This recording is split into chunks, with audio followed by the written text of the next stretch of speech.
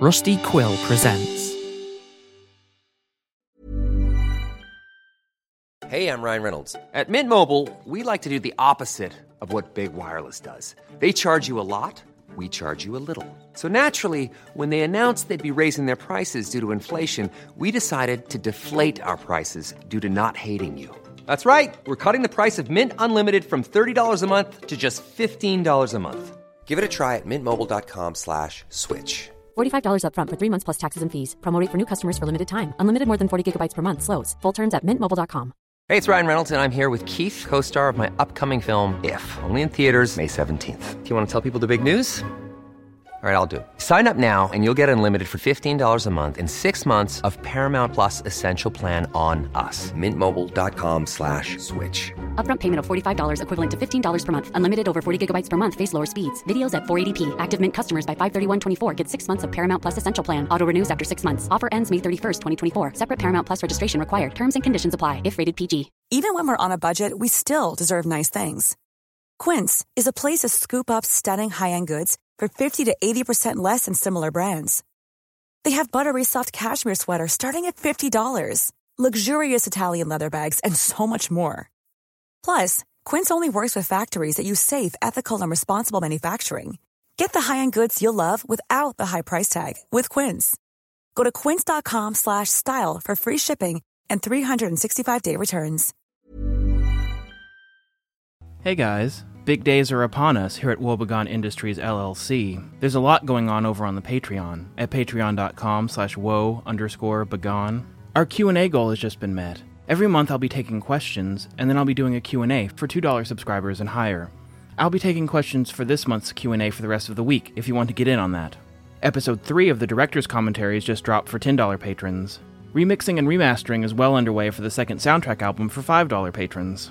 And of course, all patrons get access to original episode instrumentals in the spin-off podcast, The Diary of Eliza Schultz. That's all at patreon.com/woe_begone. Thanks to my 10 newest patrons, Cassie Murphy, Pineapple, Johnny Bazooka-Tone, Elliot K, S-Ray96, J Maths, Lucia Dubra, Julia Bombach, Bert, and Charlie Kinnenmuth. Enjoy the show.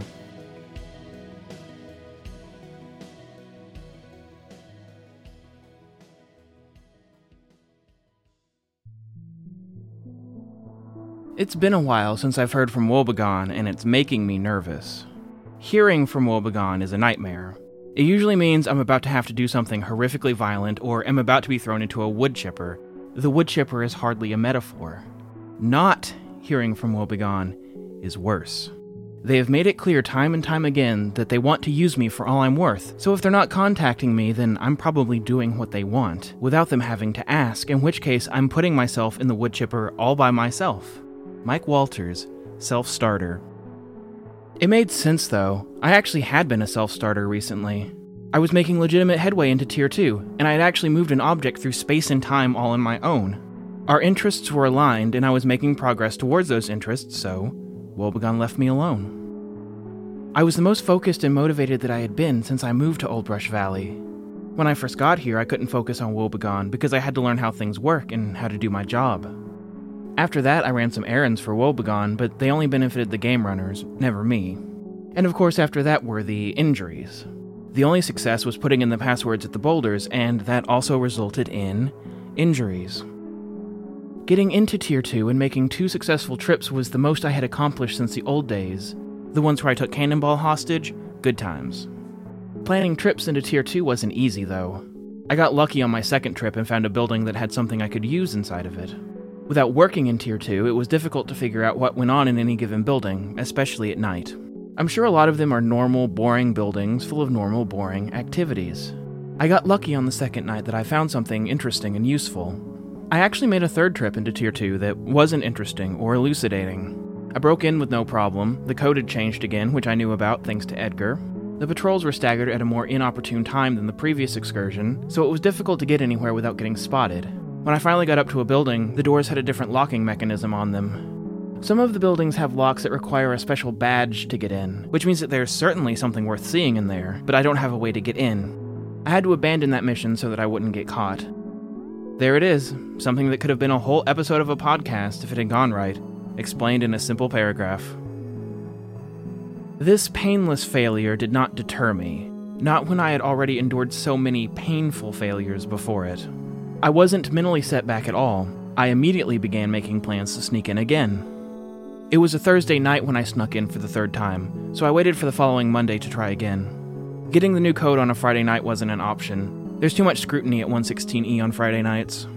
Monday was easier if I could bear to wait that long. I could keep doing this forever if I were just patient enough, methodically working my way through Tier 2 until I got my hands on what I was looking for. And I'm sure that nothing will ever get in the way of my perfectly crafted plans ever again. This is Woebegone.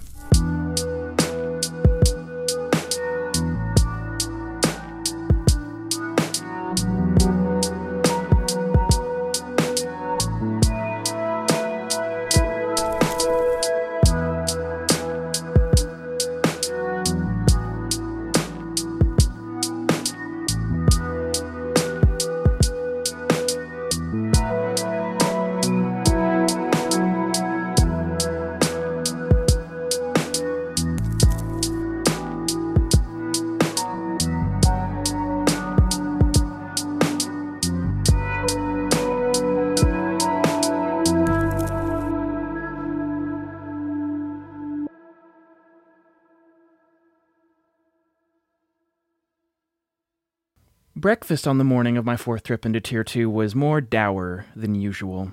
Hunter wasn't there. He hadn't fully left us for Tier 2 yet, but he was prone to disappearing for days at a time by this point and wouldn't be allowed to tell us anything about what he was doing. Whatever his Tier 2 training was, it was lengthy, regimented, and classified. Though that might also be related to Hunter's unique relationship to two of the people already in Tier 2. Breakfast often felt dreary on days that Hunter wasn't there. His good cheer and pleasant demeanor anchored our collective friendships and was central to our over-dining experience. The rest of us were just too prickly to stick together without him. That particular morning had an energy that couldn't be so easily explained by Hunter's absence. It was not the absence of cheer, it was the presence of hostility that defined the air that morning. Chance and Shadow were in an odd mood. They looked hungover, like they hadn't slept at all the night before and had wandered into the cafeteria in a headache-obscured haze. Their eyes were glassy. Neither of them were the type to actually be hungover on a workday. Both of them conducted themselves more professionally than I ever had, and, frankly, ever will. The source of this bad energy couldn't possibly be the result of some late-night partying. We chit-chatted about small things and work gossip over, frankly, inferior biscuits and gravy. But I couldn't shake the feeling that something was severely off with the two of them. I was in a good mood, excited about my next mission, but I was not able to infect them with my good vibes. They were treating me differently, not responding to my wit with wit of their own, and giving off the faintest hints that they were irritated with me, the least irritating person in the world. I started to suspect that the two of them had begun asking questions, like Marissa had, and that they were starting to uncover stuff about Old Brush Valley, or about the Hunters, or about me and what I was doing. You can only stay out here so long before your pretty little head gets filled with ideas about conspiracies. And there are so many conspiracies out here that some of them are bound to be true. Finally, the negativity got so overt that I stood up from the table and told them, "I can tell that something's up with you two. Whatever it is, I think we need to handle it in private." I exited the cafeteria and began to walk towards my cabin. Chance and Shadow followed silently. Their behavior had me fully spooked. Neither of them were the type to sneak around the valley uncovering mysteries, or, if they were so good at sneaking around that I never suspected them. In either case, it was unnerving to see them behave like this. They weren't my closest friends, but they were people that I felt comfortable eating breakfast with every morning. Seeing them pointedly on edge with me for reasons that they wouldn't tell me was jarring. It was a long, torturous walk back to my cabin, punctuated with extended bouts of silence. The chit-chatting at breakfast had been solely to make nice in public. There were much fewer people around, no one to put up appearances for. "I don't suppose this is all for a surprise birthday party that you've planned for me," I quipped. "When in doubt, quip it out." "It's not your birthday," Chance snapped back, barely getting the words out from between his teeth. "Yeah, but you don't know that," I grumbled. Silence. "Look, I've already been knocked senseless in my cabin once in recent memory. I'd prefer not to go through it again. Is there anything I can do?" I asked sheepishly. "It's not like that," Shadow said. "We'll explain when we're inside." We were all alone on the path. We walked in silence the rest of the way. I had no idea what to expect, so I began to suspect everything. I could be walking into a heated conversation or an assassination. They could be playing Woebegone. They could be aliens trying to understand this human emotion of Love? What is love? Their demeanor didn't rule anything out. We got to my cabin, and I opened the door for them like a gentleman. As they passed across the threshold, I thought about slamming the door shut to buy me a couple seconds and making a run for it. It wouldn't have worked. Not only did they know where I lived, they were standing in my house. I would eventually have to come back here and face them. Instead, I entered my cabin, turned on the lights, and checked the usual hiding places for intruders. Sorry, I always check for people lying in wait for me these days, I explained. It's happened before, and I won't let it happen again. Yeah, we remember, Chance said. Everyone got a peek at your cabin when you ran off, and it was ransacked to hell. It still looks ransacked to me. Have you not cleaned up at all? I've cleaned some of it up, I said, trying not to blush. I've just gotten used to living like this since I moved back in, I guess. I would have cleaned up if I knew that I had guests coming over, obviously.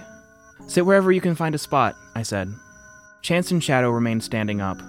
I didn't take a seat either, standing near the door after having shut it. I launched right into what I wanted to say. I don't want to drag this out. What's going on with you two? What's your problem with me? I thought about my gun on the desk across the room from me. I wanted to get between them and the gun just in case I needed it, but there was no way. It was sitting out in the open, and if I walked over to it, they would know exactly what I was thinking. In fact, what was I thinking? That I was going to shoot Chance and Shadow? No! Not in any conceivable series of events was that going to happen. You're up to something out here, Chance said. I don't know what, but it needs to stop now, before someone gets hurt. I imagined pretending that I wasn't up to something out here, that I was merely doing my security job for Old Brush Valley Energy and Resources. They would never believe me. Chance and Shadow knew far too much about how I used my time to believe that I was just doing my job out here, especially if they had already been tipped off. There was no path but the honest path. The semi-honest path. The liar's path with small truth deviations. It is much, much too late to stop before someone gets hurt, I'm afraid. I can show you the scars again if you want, I said. Well, now we're the ones getting hurt, Shadow said. I was perplexed. But who would hurt you? You don't know anything, I said. I know that we don't know anything, Chance said, but somebody who is after you doesn't. 3 somebodies, to be exact. Not exactly friends of yours by the sound of it. I inhaled sharply at this last detail. 3 people? Odd question, but did they hurt you with their minds? I asked. I'll take that as an admission, Chance said sternly. You need to sort your shit out. Whatever they want from you, they tried to get it from us. My stomach turned over. The Flinchites came for Chance and Shadow? How could they possibly be of use to them? I could feel my face turning red. First at the idea that my secrets were seemingly spilling all over the valley, and secondly that a shadowy organization was shaking down my friends, and it wasn't even the shadowy organization that I worked for. Did they think that you knew something? Did they think you were working with me? I asked. Oh boy did they, Shadow said. I should note here that as soon as the discussion of the Flinchites started, the conversations became heated and overlapping, and I can't really convey that with just my one voice. Just imagine confused people talking over each other loudly and angrily, and you'll get the idea. We know you've been sneaking into Tier 2, Mike, Chance said. We know that you stole some device inside of Tier 2 and you've been using it to do God knows what. They didn't find it in your cabin, so they tore apart our cabins trying to find it last night. When they didn't find anything, they told us that they weren't done with us until they were done with you. Whatever it is you stole, you've put us all in danger of these freaks. They slammed me into the wall using only their minds. What we should be doing is reporting you to Over, but we decided that we don't want you to get tortured at some black site for the rest of your life. Just give them whatever the fuck it is you stole, Mike. I held off explaining to them that the Flinchites probably weren't actually psychic, and instead were doing something super cool and fun with computers. The details Chance gave me didn't make any sense.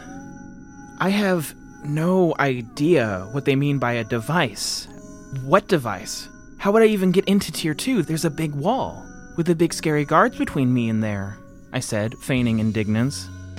Oh, bullshit, Mike, Shadow said. We know you dug under the fence. Marissa didn't rat you out to Over, but she did show us the button that she found buried on her route that night.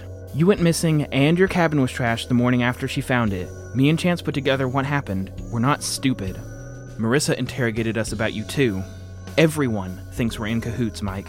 Whatever you're doing has consequences for us by association. What are you doing out there? You owe us an explanation, Chance grumbled in agreement. I relented. They weren't wrong about being owed an explanation. Fine, I'll tell you. I dug under the fence on Marissa's route and snuck into a Tier 2 area. I didn't find anything. The button went off, I buried it, I ran home, and I got roughed up by the guys that you got roughed up by. There is no device. I have no idea what they're talking about. I was trying to figure out what the boulders on Marissa's route were for. They said that you and an accomplice stole a device from Tier 2 that night and used it to gain unauthorized access to the area, Chance said. When we didn't have anything to give them, they stopped telling the story of your night of crime and started on the psychic beatdown. Chance absent-mindedly touched his left shoulder when he said this. I thought they were over at first, but if they were, they would have fired you the second that they suspected you of stealing from them, Shadow added. No, they're definitely not over, I said. Well, then you need to get your shit sorted out with them, Chance said. Well, that is made all the more difficult by not knowing what this shit is, I replied. Look, I feel awful about this. They attacked one of my friends at another facility, too. I don't know what they want from me. The snooping they're doing is clearly superior to the snooping that I'm doing. They think that I know something that I don't know. They think that I have something that I don't have. How can I stop them when I don't have what they want? What could they possibly want from me? A device of some kind, it sounds like, Shadow said. Now who's quipping? I'm telling you, there's no device. To use the boulders, you have to complete the circuit to input the passcode. I shocked myself. A thought hit me, passively at first. It was easy to dismiss, because if it were true, then these circumstances would be too stupid to be real. More directly, I, Mike Walters, would be too stupid to exist. There couldn't be a device that you plug into either side of the circuit to input the electrical pulses corresponding to the passwords in order to use the boulder. There couldn't be. That would mean that I rigged myself up to a makeshift torture device when I could have fashioned something to do it quickly and painlessly. There's a device. Of course there's a device. One that you can put the numbers in with. The codes that Hunter was delivering were for the device. I was so used to enduring pain to progress that I did things the hard way without a second thought. I was quiet for a moment, with my head in my hands, baffled at my hasty oversight, my mind racing to recontextualize the events of that night. I showed the Flinchites the code that I had sent Ryan, and they were still sending their thugs to brutalize people. That means that they hadn't figured out how to decode them yet. They knew about the device that goes with the codes, and they were still trying to get their hands on one. Wow, maybe Ryan actually was really good at this stuff. I wonder if he could build me a device like that. I wonder where the real device is. Is it still in Tier 2? What if I go over there? Mike! Earth to Mike! Shadow was yelling at me. Sorry, I had a Dr. House moment, and I think I figured everything out in my mind palace. I think I know what kind of device they're talking about. The bad news is I don't have it, and never have, I said. Well, you better figure something out, Chance said, absent-mindedly touching his left shoulder again. It pained me to think about why he kept doing that. They said that they would come after us again, and it didn't sound like an empty threat. I know, I said solemnly, showing him the back of my injured hand. I don't have a plan, but I will make a plan. That's not good enough. You have to tell us how you're going to fix this, Shadow said. Their faces were still stony and cruel. Whatever the Flinchites had done to them had severely rattled them. I understood the feeling. I'll pull out all the stops. I have a contact. He's not one of them, but he works in a similar field to them. He's not trustworthy, but he is resourceful. He might know who they are, or what they want, or how to stop them, I said. That's the best you've got, Shadow said. Unfortunately. We're outmanned and outgunned by these guys, I said. I left out that we were also outsmarted. But I'll fix it. They won't come back and hurt you, I promise. That was just a bluff. They don't have any reason to hurt you. They hurt me too.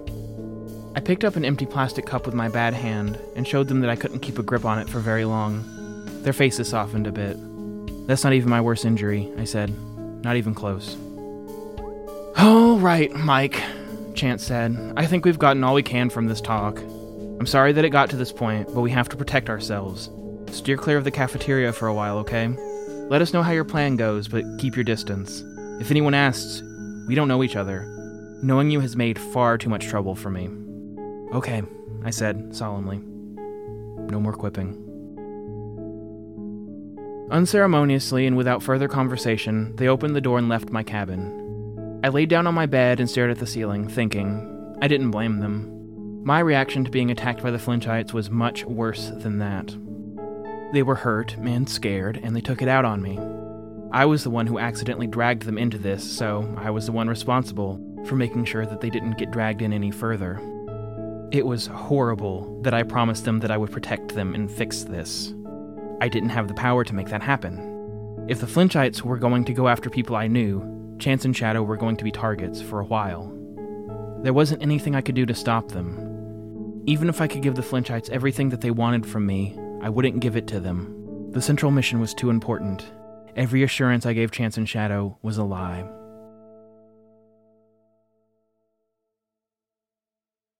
I had almost forgotten that I had made plans to sneak back over the wall that night.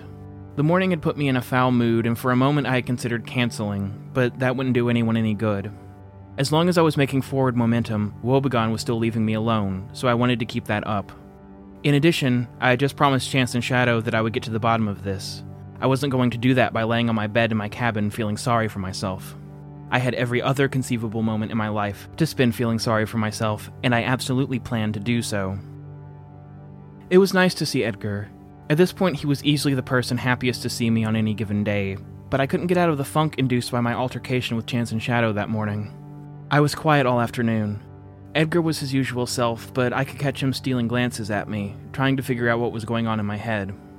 It was a relief when he said that he didn't feel like having dinner, and was just going to go home for the evening after his shift. "I think we both have a case of the Mondays," I said. We both laughed. We didn't laugh because saying that you have a case of the Mondays is funny. It's not. We were laughing ironically. Like, isn't it funny that people actually say that? Wouldn't it be funny if I were actually like that? Like, do you understand? Like, when I told the joke, I wasn't just telling the joke, night came. Only a couple days past the full moon, which wasn't great for hiding, but not a deal breaker. I snuck past Marissa and got into 116E. I didn't have to sneak past Marissa, but she didn't need to know everything that I knew, and that included how many times I had been into Tier 2 and when. She hadn't approached me to do more work yet, and I intended on keeping her as far away from this stuff as I could manage. While moving through her patrol route, I wondered if the Flinchites had tried to intimidate her too, and how that had gone for them. I'm sure that encounter would play out differently for them than their usual home visits. Blah blah blah, doors, passcodes, 1943522, human door for normal people, Tier 2. It was brighter out that night than I wanted it to be, which meant fewer and smaller hiding places. I waited for my chance to move from 116E, and made it into the shadows of the building that formerly housed the computers with the security program on them. Even through the dark, I could tell that the building was under considerable renovation. The outside of the building looked the same, but the inside looked like it had been hit by a tornado, even all of these days later. Who knows how long the bear was in there trying to get out. I'm sure it didn't limit its destruction to the cubicles either. The whole inside would have to be redone, top to bottom. And annoyingly, the computers with that security program on it would be somewhere else for the time being. From my new vantage point in the shadow of this building, I could see deeper into Tier 2 than I ever had before. It wasn't a magnificent view, it was the same sort of buildings as the ones that I had already seen, extending even further into the valley. It would be easy to get lost here without knowing which buildings were which. I had only seen a map of Tier 2 once, in the security program map tabs, but I spent much more time that night looking at the map of Tier 1. Securing a map was definitely on the to-do list. I didn't want to get deep into Tier 2 and get lost, only for my carriage to turn back into a pumpkin before I was safely back inside of 116E. Without any concrete plans or buildings that I wanted to visit, I just crouched in the shadows and waited, watching the lights from the patrol carts come and go. Tier 2 was busier, even at night, it seemed. There were more people patrolling areas, less time to run from building to building. There were a few people out at night seemingly on business, entering and exiting buildings. I didn't have any intention of breaking in somewhere tonight unless it seemed both safe and promising. I was only hoping to see something useful by chance, some knowledge that I could take back to scheme over. So much of espionage comes down to chance and shadow. Chance and shadow, get it? Like the dogs from Homeward Bound? I'd finally made myself fully uncomfortable crouched in the shadows behind the building, my knees old and aching like they constantly are, when by chance I finally saw something interesting. My two old friends, Hunter Jeremiah Hartley and Hunter Jeremiah Hartley, mystery and punished hunters in the flesh, were walking down the path in front of me. They strolled past, unconcerned, eyes on the path in front of them, not noticing me. They weren't on patrol. All of the patrol security used carts in Tier 2, at least from what I could tell. I could see them talking, but I was too far away to tell what they were talking about. They walked for a minute down the path, then approached a building and began to enter. I saw Mystery pull a badge out of his pocket and use it to badge into the building. The door unlocked and they stepped in. I couldn't see into the interior of the building. It was late, not quite midnight, but pretty close. What could they possibly be doing in these operational facilities this late at night? They weren't trying to hide what they were doing, they were out in the open. Still, it felt intriguing and important. Important missions happen at night, right? These aren't your typical 40-hour secret government facility employees. They were working around the clock, getting the dirty work done that needed to be done, even if it was past Mike Walters' regular bedtime. I had seen enough to satisfy me for one night. I didn't want to put myself at risk by hanging around too long. It was too bright outside. I couldn't break into the building where I saw the hunters either. I didn't have a badge and I didn't know how to get one. Also, the hunters were still in there, and I didn't want to risk waiting around. I could have confronted them, but I want that to happen under much different circumstances. I would start working on stealing a badge from them in the morning. Maybe Innocent Hunter's badge would work too, assuming that he even has one. I carefully made my way back, staying safe and taking my time, staying in the shadows at every possible moment. This was a much-needed nightcap on a shitty day. I hope that whatever information or technology I eventually gained from getting into this important-seeming building would help bring an end to these confrontations with the Flinchites. Something I could use to pay them off and get them to leave Chance and Shadow alone. Something to show that I was as capable as they are and propose an even-footed alliance. Something to scare them away once and for all. Maybe something I could use to drop a bear in their offices and see how they like it. I was feeling frisky as I entered back into 116E. I had a new lead and I was safe. What more could I ask for? I was whistling, casually, as I made my way back through the building. I walked through the warehouse, down the hallway, back to the password-protected door. I opened it and entered back into the main lobby. I pulled the door closed, making sure that the lock latched and that it was fully armed again. I turned around to leave. There was a man standing there in the dark, only a handful of feet away from me. It was Edgar, his features edge-lit by the moon peeking in through the window. I'd never seen him look so angry. I was still wearing my balaclava. Maybe he couldn't tell that it was me?